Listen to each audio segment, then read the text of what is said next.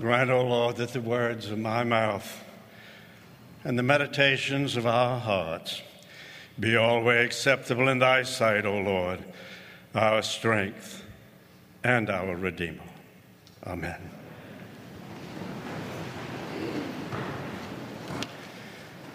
What does it mean that we are now living in a secular society?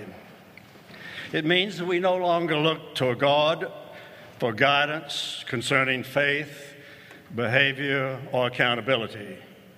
Hence, the institutions of Western civilization become laws unto themselves. We replace our trust with trust in fallen human beings as our guides and standards. Democracy becomes unworkable. The institution of marriage crumbles. Scripture tells us God made us for us Adam and Eve, and Facebook tells us that there are now 56 recognized genders. George Marsden's book, The Soul of the American University, From Protestant Establishment to Established Unbelief, and let me repeat that, to established unbelief, discloses the roots of our present campus chaos. We have neither the time nor the need for more evidence from the pulpit showing the decline and the beginning of decline of the greatest entity known in all of history, Western civilization. Os Guinness is right. The abiding question is, will we sever or will we recover the roots, our Christian roots of this civilization? Tomorrow we will show how Christians can live either way, whether we recover or whether we sever our Christian roots. But if we sever them, it will be a calamity for our civilization. Our text comes from 2 Corinthians, the 3rd chapter, the 9th verse. For if there was a glory in the ministry of condemnation, the ministry of righteousness must far exceed it in glory. This text shows how an essential aspect of the Christian faith is virtually unknown. Righteousness is the opposite of condemnation. Would you have thought that? If I had started this off and said, tell me, what is the opposite of condemnation? Would you have said righteousness? But the Scripture does say righteous. For if there was glory in the ministry of condemnation, the ministry of righteousness must far exceed it in glory. Righteousness is the opposite of condemnation. Is that not a surprise? Ross Douthat's book, Bad Religion, How We Have Become a Nation of Heretics, is not an exaggeration. Let us focus on this one word about how bad religion has come. That word is righteousness. I remember many years ago, driving up the New Jersey Turnpike on my way to my parish in New York City with 3 children on the back seat. Martha asked, "What are you going to preach about?" I replied, "Righteousness." And a great groan came up from the back of the seat. We groan when we hear the word righteous. My intention for this sermon is for us to discover the relief, the delight, and the joy of that word. But first, we must understand its opposite. What is the ministry of condemnation? It is the ministry of the law, the 10 Commandments. The 2 great commandments, thou shalt love the Lord thy God with all thy heart, with all thy soul, with all thy mind, and all thy strength, and thy neighbor as thyself. Jesus explains the depth of the law in the Sermon on the Mount. You have heard it said, "You shall not commit adultery." But I say to you that everyone who looks on a woman in lust hath committed adultery in his heart. You have heard it said, "An eye for an eye and a tooth for a tooth." But I say unto you, do not resist evil, but overcome it with good. Be ye therefore perfect, even as your Father which is in heaven is perfect. If one can slip by the Ten Commandments with one's own righteousness intact, it is exceedingly more difficult to wiggle through the Sermon on the Mount and remain uncondemned.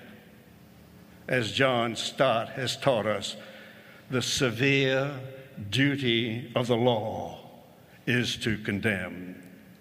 And yet the law is glorious. Without the law, there would be chaos and anarchy, worse than we can ever imagine that would be.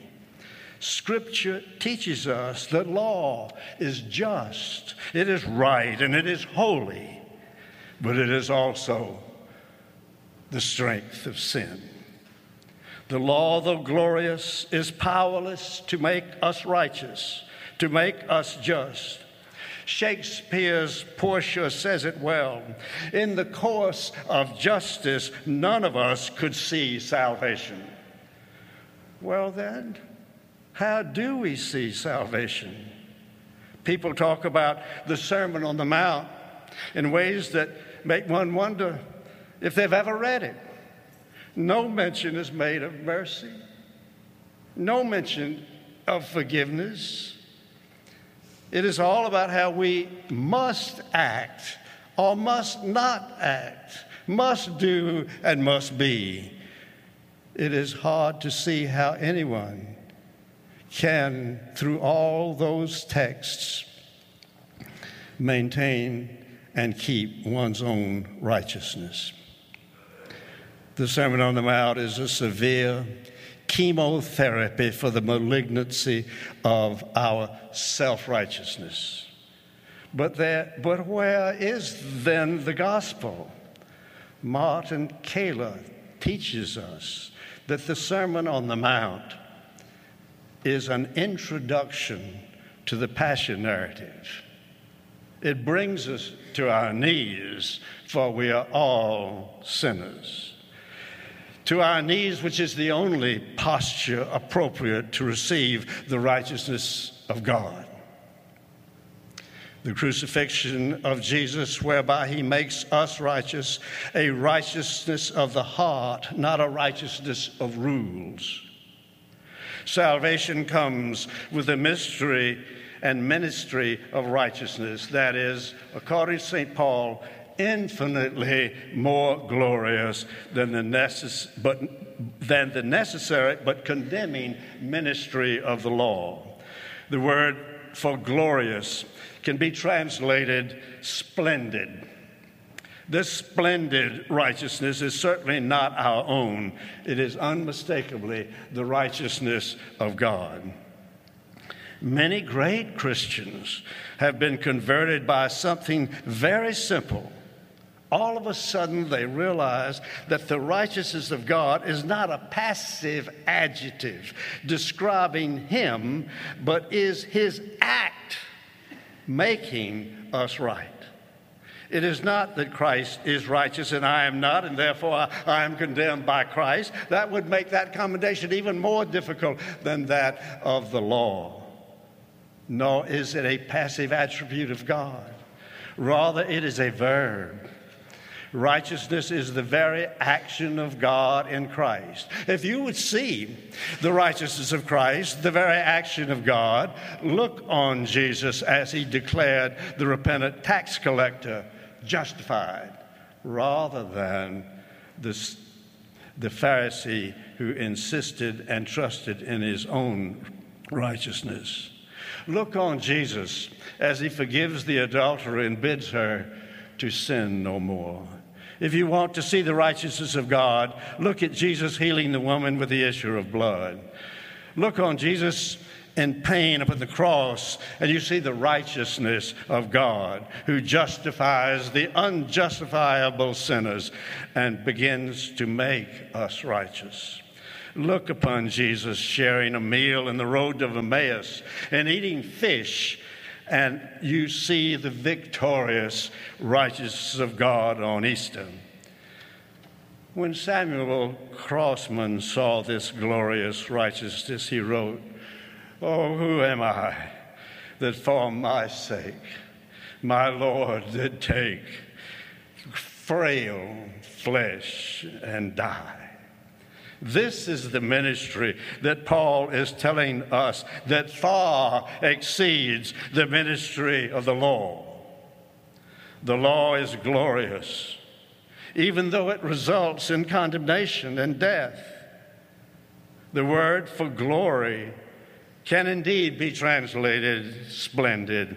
How many Christians today understand themselves to be servants of a splendid righteousness? Failing to know this righteousness of God is to be ignorant of Christianity itself. We are warned in this very lesson that a veil yet covers the hearts that keeps the glorious and splendid righteousness from being seen. And when this happens, people naturally react against the ministry of condemnation. An example, a widely popular work in the late 17th century called The Whole Duty of Man was totally devoid of grace and any good news or any splendid righteousness. David Hume was given a copy of this by his mother, and he said he felt the condemnation in that ministry. He said he much preferred Cicero's offices to Christianity, and he regretted on his deathbed that he was dying before he could extirpate Christianity from Scotland. Thinking the whole duty of man represented the Christian faith, Hume was unaware of the splendid righteousness. Similarly, Edward Gibbon, the justifiably esteemed author of The Decline and Fall of the Roman Empire, attributed that fall to Christianity. He was doubtless influenced by William Law, who was a member of the Gibbon household during Edward's impressionable youth.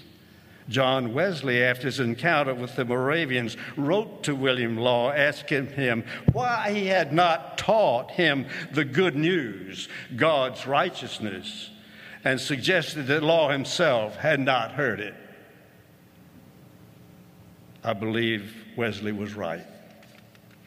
Here, Gibbon's criticism of Christianity was actually a criticism of the ministry of condemnation that he thought and was taught by William Law to believe was Christian. There are many such illustrations of non-believers rejecting the ministry of condemnation, thinking that they're rejecting Christianity. In my opinion, the glorious and splendid good news of God's active righteousness is largely unknown among so many church people. If you look at the definitions of preach and the definitions of sermon in a dictionary, you will see how little Christianity has gotten over to our culture. Sermon, according to the dictionary, means any discourse or speech, especially a lengthy and tedious reproof and exhortation. American Heritage Dictionary says preach is to exhort, to discourse in a manner of a preacher, now usually with implications of officiousness and tediousness. quote, quote, quote, a formal religious harangue. Dictionaries don't tell us what words should mean. They tell us what it does mean in common discourse.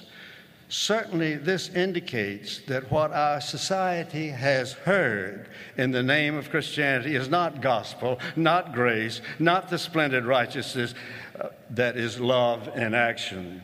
But we see a retreat into the ministry of mere exhortation, rebuke, and religion of law and rules by which all and everyone is condemned.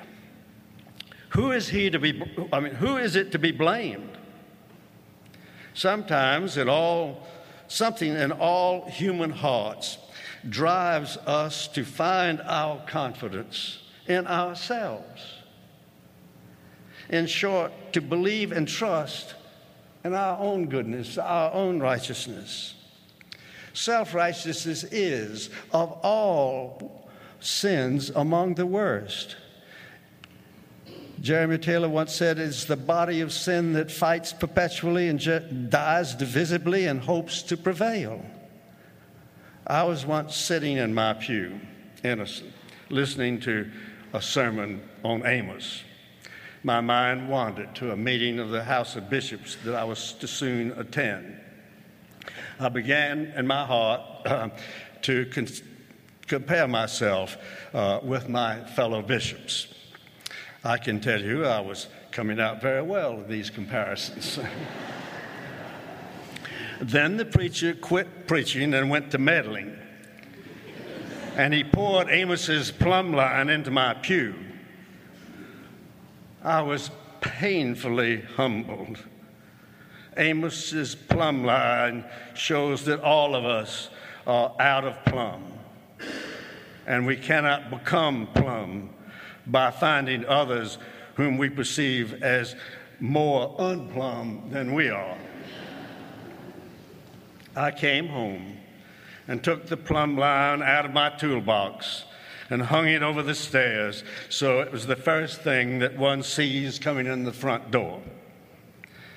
After 2 years, Martha said, can't we take it down? I replied, certainly.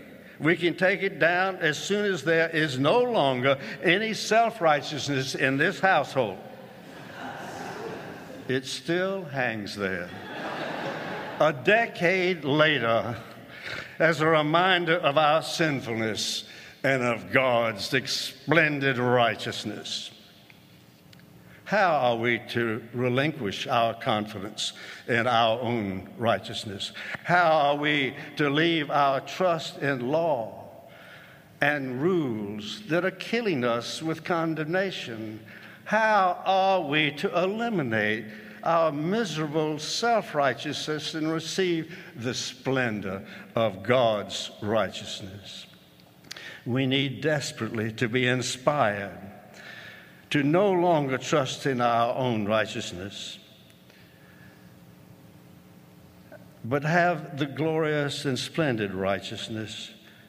And a good way to do this is to look at the life of Charles Wesley. He was a younger brother of John Wesley and was trained by his mother, a most remarkable woman, and was educated in the most prestigious of the Oxford colleges. He sailed to Georgia to be chaplain to Governor James Oglethorpe.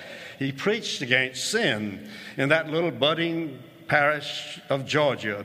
Preaching against sin is like hunting for whales, according to John Donne.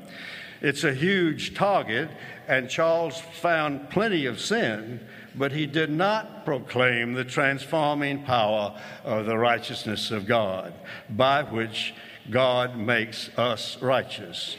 He was a miserable failure in Georgia and returned to England in disgrace.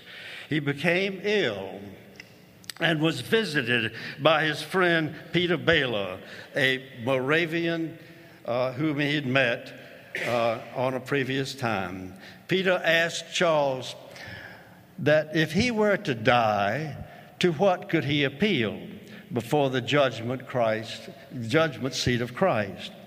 Charles' answer was very quick, that I have given my best endeavors to serve the Lord.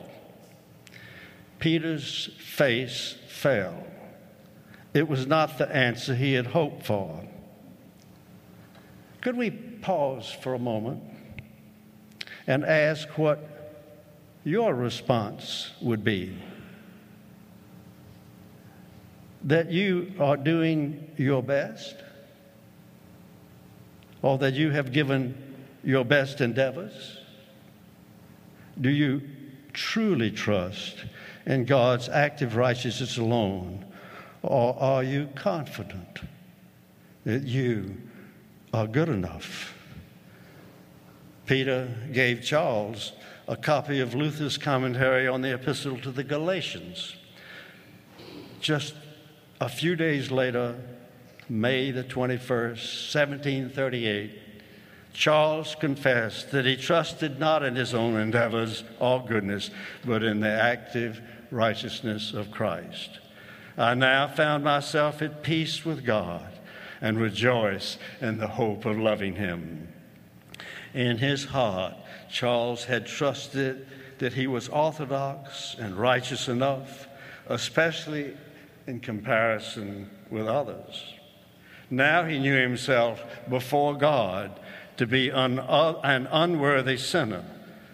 He had a gracious God. Charles had at this time written no hymns, but now they flowed from his heart in a virtual Niagara. It is difficult to know precisely the number he wrote, but somewhere, according to one source, he wrote 7,300, and another source, 8,989 sermons were produced in the 50 years following his replacement of his confidence in the ministry of the law with the glorious ministry of God's righteousness. Christ, to what can we attribute this sudden and incomparable deluge of creative hymn writing? Did his IQ change, or his DNA? Did he just read a book on self-esteem? No. After being reared in the Church of England vicarage, educated at Oxford, ordained to the priesthood, only now did he understand that by his endeavors he could never fulfill God's demands or be the person God intended him to be. Only by relinquishing this trust in his own goodness and replacing it with trust in God's splendid righteousness did he have peace and the freedom of incomparable achievement. If we are to recover rather than sever our Christian roots, we must first recover the splendid and glorious ministry of God's righteousness as was given to Charles Wesley. 17 Wesley hymns are in the Episcopal book, more than anyone else. Whenever we sing, "And can it be? Love divine, all loves excelling. Christ is risen today," or any other of the thousands of Charles Wesley's hymns, let us follow him by placing trust in our unbecoming. Let us follow him by replacing the trust in our unbecoming self-righteousness with the splendid, glorious righteousness of Christ. Amen.